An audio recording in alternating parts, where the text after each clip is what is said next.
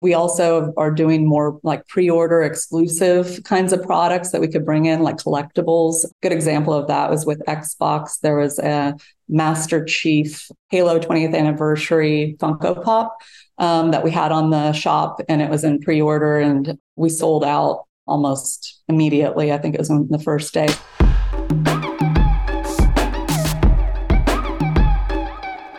You're listening to Ideas Fulfilled by Printful Enterprise with your host, Ilse. Today, we're joined by Robin, Vice President of Client Services at ecommerce. Robin has more than 15 years of experience in online retail with high-profile brands in entertainment, gaming, sporting, and lifestyle industries. Welcome, Robin. It's really great to have you here. Thank you. I'm really excited to be here. I know we had an episode with the director of ecommerce some time ago, but for those listeners who didn't catch that one, what is ecommerce? What do you do? Yeah, we're a full-service e-commerce company that focuses in on enterprise brands, and we're based in Cincinnati, Ohio. We mainly support the verticals of entertainment, gaming, sports, and lifestyle brands. I've been with Snow for about 11 years now, and I was actually the first hire. So, oh wow, that's great. Yeah, it's been quite a ride, and went from, sort of being a little bit more of everyone that came in at first was more of a generalist. And now we've gotten to the place as we've grown and we've started to focus in on enterprise, where we have all the divisions that now are going in depth and supporting each of the areas of service that we bring to market. And how big is ecommerce now? You were the first hire, but how many colleagues do you have now? We have about 110 on the Snow side. And then now, of course, we're part of Printful, so much larger. And you mentioned that you do support for brands. Like, what does it entail? What sort of support do you provide brands with? The areas that I manage are program management, marketing, and merchandising. And then we have the areas of creative services and professional services and product design. So those are pretty much the areas that service the client. The program managers that report into me are the primary contacts with the client. So they're meeting with the clients regularly.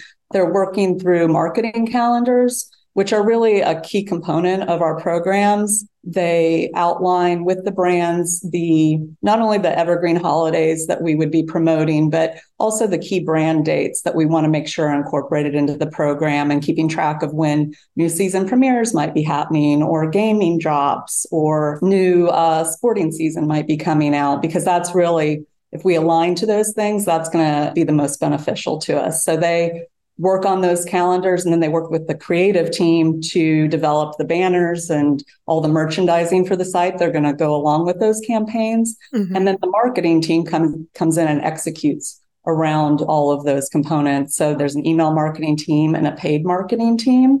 So the email marketing team obviously is getting all the email marketing out the door, setting up auto flows and things like that. And then the paid side takes the paid marketing budget and divvies that up amongst channels and figures out how to use that to the best of their ability.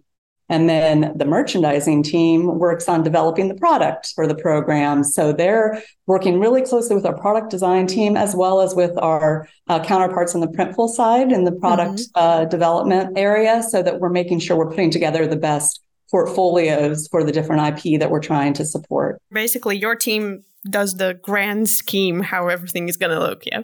Yeah, and personally, client satisfaction and running these programs profitably is really part of what I'm challenged to do. So, what do you think makes clients satisfied? What are the key components? Obviously, revenue comes in is the easy one, right? But what else? I think that making sure that we're balancing the brand's initiatives with our e-commerce focus. So sometimes there's scenarios where you have to make or adapt to support things for the brand that might not feel like they're going to drive the maximum amount of revenue, but it's really important to them to have representation for different shows and things that might not be the best sellers. So, it's the delicate balance, I think, between that, making sure we're being sensitive to their needs around just supporting their fandom, while at the same time keeping in mind how we think driving the revenue can happen the best. And what does it mean for your team? Like, they have to be experts in basically everything, no? Well, and when we started, that really was the case. You felt like you had to understand everything. As we've been trying to scale and grow, having those separate divisions is helpful. We do pull in team members as needed to have the right conversations if you have to get really in depth in a topic. But especially my program management team does very much have to be a generalist. They're sort of task managers, but they're touching all parts of the organization. So they have to have a real well-rounded knowledge of e-commerce. That's great. Not an easy thing to do, I think, when so much things are happening on e-commerce. It's very true. So how does it look? If I own a brand that really needs some help, we go to you, and where do you start the process from? Do you get to know the brand better, or how does it usually happen? Yeah, brand immersion is very important. I try very much to align people with things that they gravitate towards naturally. I think that that's helpful if you can do that. But otherwise, a lot of research is involved as well. Developing real relationships with the clients. We like to think of ourselves as extensions of their staff almost. I think we all have the same goals. You really think about the core pieces of e-commerce, which for one is getting the traffic to the sites. So we try to engage with the brand, finding every which way we can to drive traffic. So a lot of times we need their support in, having links to the site from their content sites, or supporting with their email marketing if we don't have a subscriber list when we're first starting a new program, or using their social channels to allow us to either do our paid social or they do organic posts for us. So a lot of it is getting the right engagement on their side to really create a successful program. We have a lot of the core pieces that we, always know that we can implement. But if you really want to get beyond an initial stage of growth to a really robust program, I'd say you need a good client engagement as well. On your website, you can see that you've partnered with some really great names like HBO, Xbox, Minecraft. Those are some heavy lifters, so to speak. Why do you think these big names choose to work with Snowcommerce? What makes your company special? Well, I think that we've adapted through time to listen to what the brands, enterprise brands in particular, really need and want. And we've tried to add the services to support them. So I know one of the great things about the acquisition from Printful is being able to support more of a global market. And this is something that I don't think has been done very well in the past. So I think we have a lot of opportunity on that front. Also, they don't typically have people in-house to, do marketing, do product development, So it's really the fact that I think we're able to have sort of the full circle of support for the brand to drive these programs that is very valuable to them. And since there are a lot of new things happening in the e-commerce area all the time, do you feel that brands are coming to you saying, hey, we want to try that? Or do you have to talk them into trying new things more? I think that as we've had bigger and bigger clients, that there has to be a lot more conversations and pushing into new areas, especially as, with the entertainment side of things, streaming services are so important now. And so typically you might have had a link on the content site, but if you're not in the streaming service where people are actually watching the programs and they can drive back to the shop, that's really where we want to be. Same with gaming, if you can get in-game support to be able to drive to the shops, that's huge. We've gotten into more going even to events or other places where the fans are living so that we can try to bring the product to them or use our point of sale systems and things like that to be able to continue to drive more revenue to the shops. Have you ever had the moment when you're just walking on the street and there's someone with a product that you've developed? Yep, it happens quite often. It must feel very good. It does. And have you noticed any sort of unifying pain points or challenges that these brands that come to you have? Well, I don't know if it's their pain point or our pain point is a lot of the times, we're very dependent on their content to drive people's interest and engagement. So sometimes, like right now, there's the writer's strike going on. And so show seasons are getting moved. So things that we were planning on to drive revenue this year now might be shifted into a different year. Or, it happened during COVID too, where this, sports season might not end up happening that you thought was going to happen. So you've got to get creative and find different ways to deal with those things as they've happened. I think too that the very high quality expectations for the brands. So, we do lean into on-demand manufacturing for a lot of our portfolio. So making sure that's consistent and great is really important to them. And there's usually a pretty good approval process that's in place for even just getting the designs approved as well as the products. So I think that's a challenge. And then I think the third thing would be competition. So some of the best IP we have already has a lot of product out in either big box retail or in other e-commerce sites. And we are competing against that. And then also counterfeit, so if other people see things trending and things happening in the market, there tends to be a lot of things that pop up that are, maybe at a lower price point than what we could even offer. And it can sometimes be a challenge and you're constantly chasing to get those taken down. And you mentioned that you often use on-demand production model for the merchandise. Do you feel that the attitude towards print on demand has changed from the companies over the years, or it's still pretty much a little bit suspicious? For one thing, the variety of product has definitely changed. I know when I started working with on demand, you basically had your mugs and your t-shirts and your hoodies. And now just the amount of product that's offered is really pretty wonderful and allows for a much more premium looking experience than what you could have had 5-6 years ago, even. Their perception about on demand, I think it just, it depends. I think the more times they see the product and they really can appreciate the level of quality that is involved there. I think there is a little bit of people still thinking about screen printing and comparing the two. And we know the printing for DTG is a little different than what, is presented with on demand. But I do think we haven't seen where the customers really have those same concerns. So, once you get through those initial approvals with the client, then you're usually in pretty good shape. Have you noticed any sort of misconceptions that your customers have about e-commerce in general? Are people still reluctant to build in the online environment? No, not at all. I think that, the COVID period really accelerated e-commerce and made so many people just pop into the space. So where, we were one of the few players that really did this, I feel like there's a lot more competition in that sense of people or even clients thinking they might want to run their own programs and things like that. So I really don't see that there's any resistance to e-commerce. It's more an acceleration than anything. What was it like for Snowcommerce during COVID? Did you feel that there's like a sudden influx of customers? Oh, yeah. We had a ton of growth during that period. And, it was strange because you had to bring on a lot of staff and you were bringing them on in a remote environment for the most part. We had always been 100% in office. So as a manager, that was a bit of a challenge too, of, sort of changing how you train people and trying to scale the way we were during that time.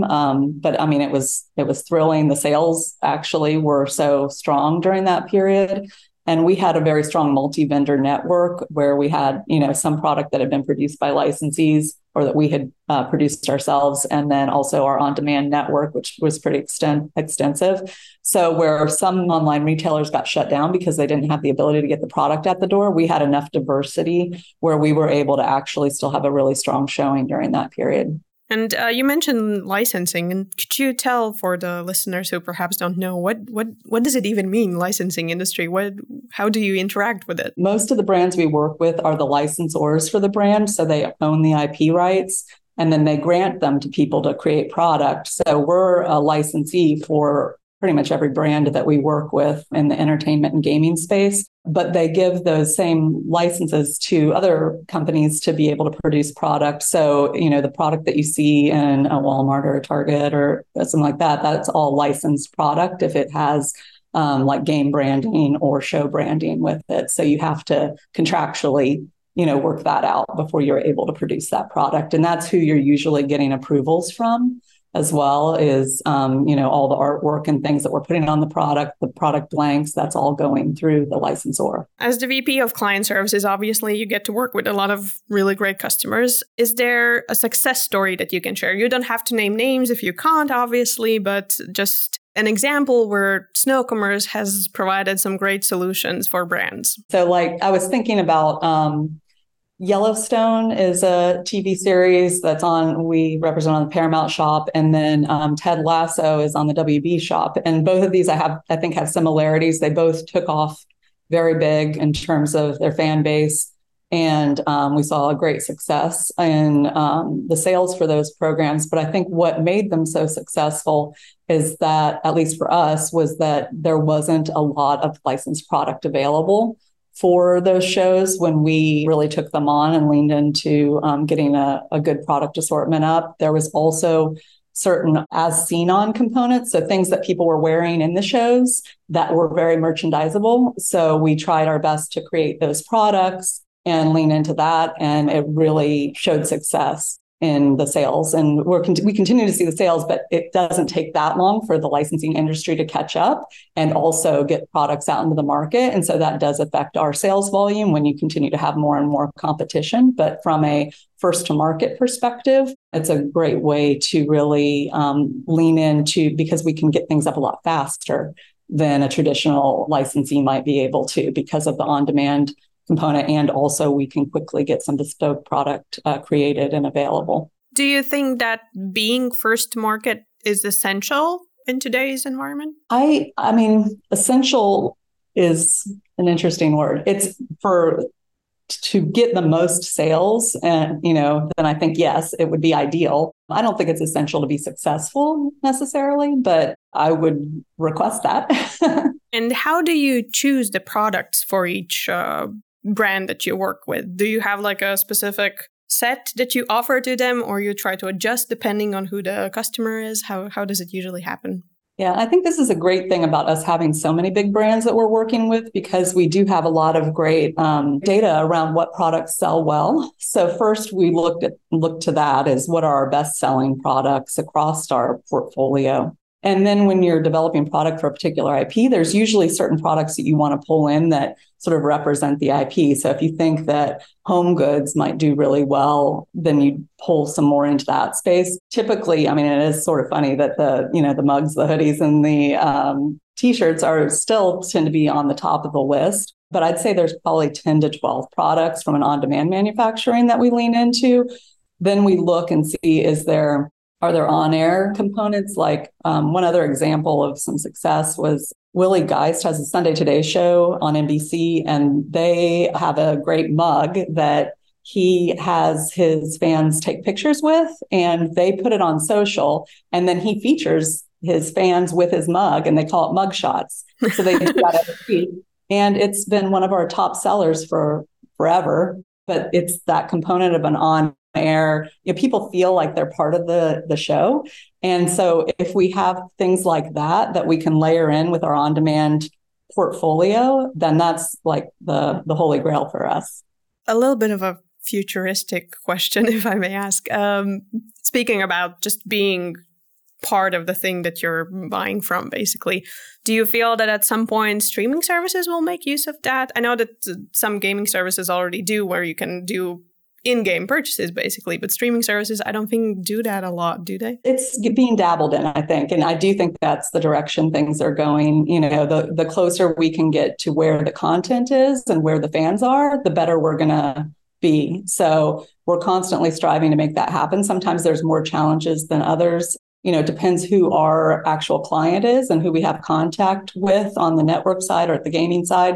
And they might only have so much control. So I think it's just, continually pushing and trying to make these things happen and having vision about how people would ideally want to shop. And we try to be on the forefront of that. And do you have any products that you feel that brands are sort of sleeping on? I know that obviously when you say merchandise, it's usually, as you mentioned as well, hoodies, mugs, t-shirts. But is there some sort of surprising bestsellers that you've had in your experience? Yeah, it's usually when something in particular takes off. Like it might not happen across the board.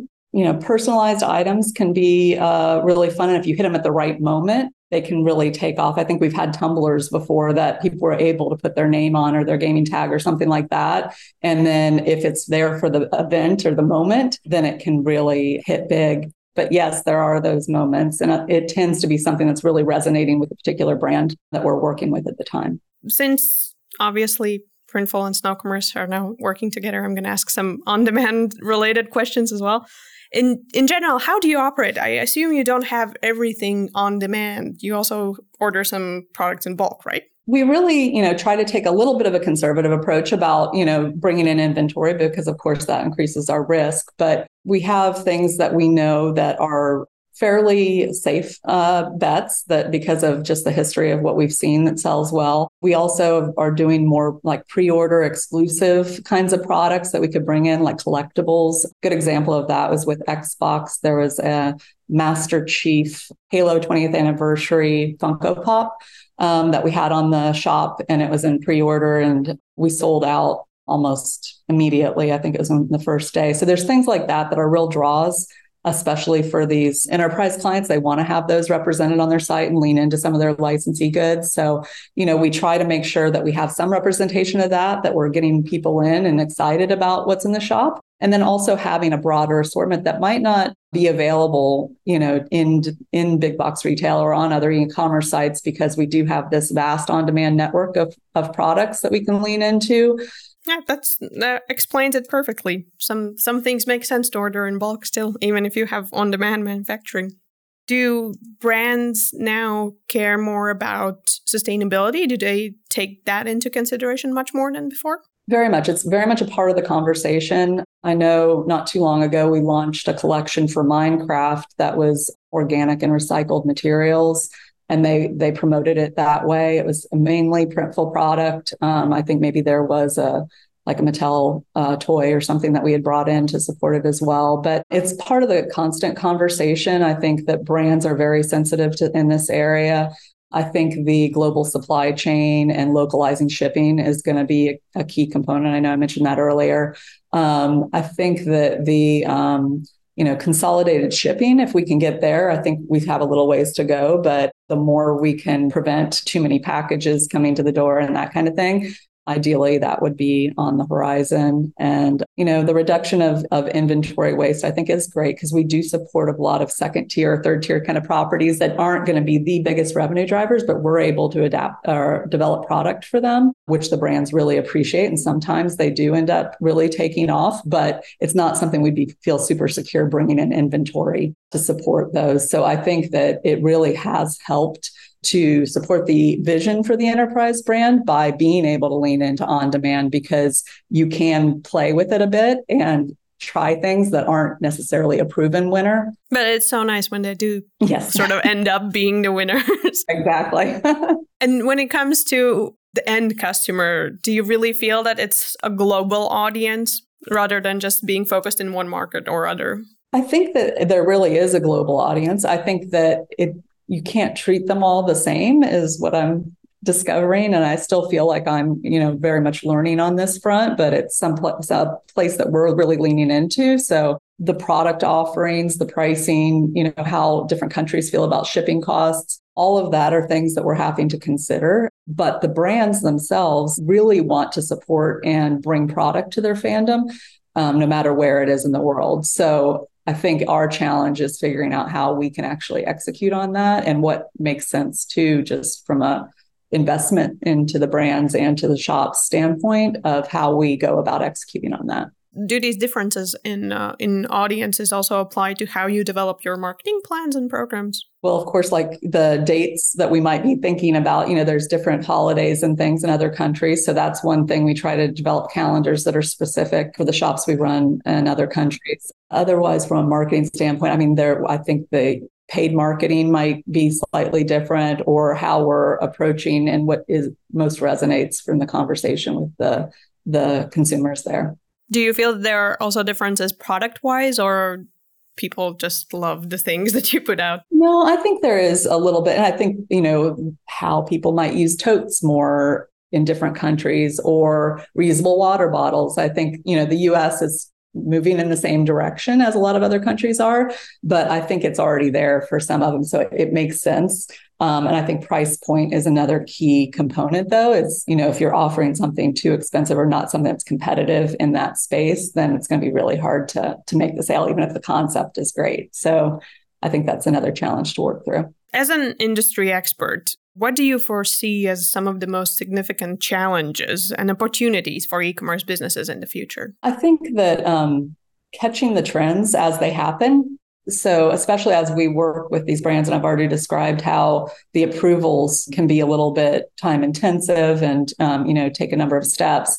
If you have something, and I have a good example, I think, on this one with Shot by Bravo. Bravo's a TV network, and they have a lot of reality programming. And one of the situations with them was they'd have a show air, and then the next day you'd see some phrase trending. And so we developed almost a templatized look to the design where we could put the text, and we had approved blanks and things like that, so that when those moments happened, we could pretty easily execute and get the product up quickly because we're using our on-demand, portfolio, and they would already be almost pre-approved. So I think leaning into those kinds of strategies and knowing how to execute on it per client is going to be a key component to really hitting things when trends move so quickly. Now it's like if you miss the 24 hours, you might miss the whole thing. So I think that's an area we'll continue to work on. And then, I mentioned before about like continually trying to bring our marketing and our product as close as we can to what's actually happening. So where people are watching the product, if they're at an event, making sure our product is present there and that they're being aware that the store exists.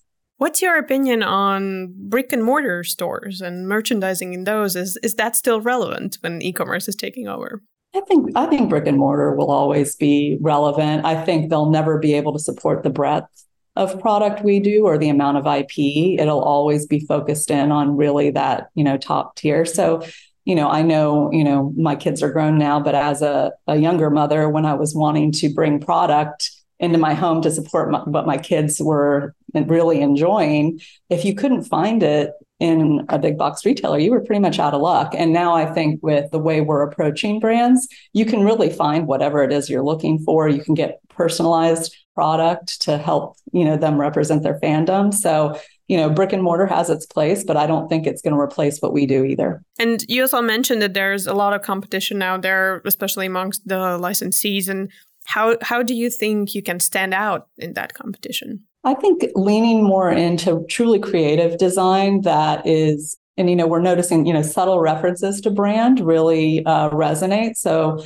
I think continuing to develop our product design to recognize that, to have people that are fans creating those designs and products, I think that'll really, make it so that we are offering basically exclusive product continually if you have the exclusive design in your shop.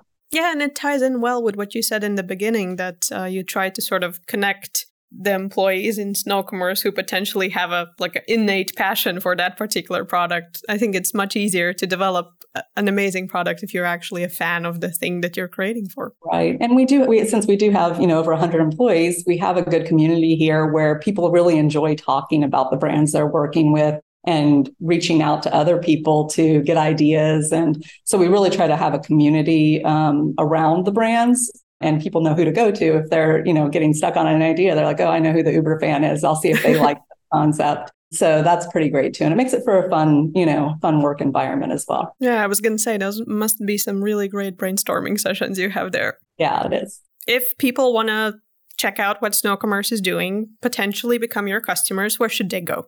I'd say follow us on social, LinkedIn or Instagram would be great. And you can check out our website as well. Okay. Thank you very much. And thanks for joining us today, Robin. Thank you.